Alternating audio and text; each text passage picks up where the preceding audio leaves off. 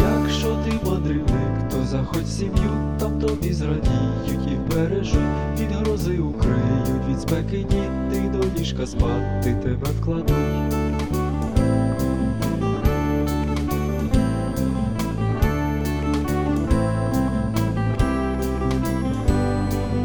Мама поїсти дасть, тато назбирає тобі води, а ще може дядько принесе дров,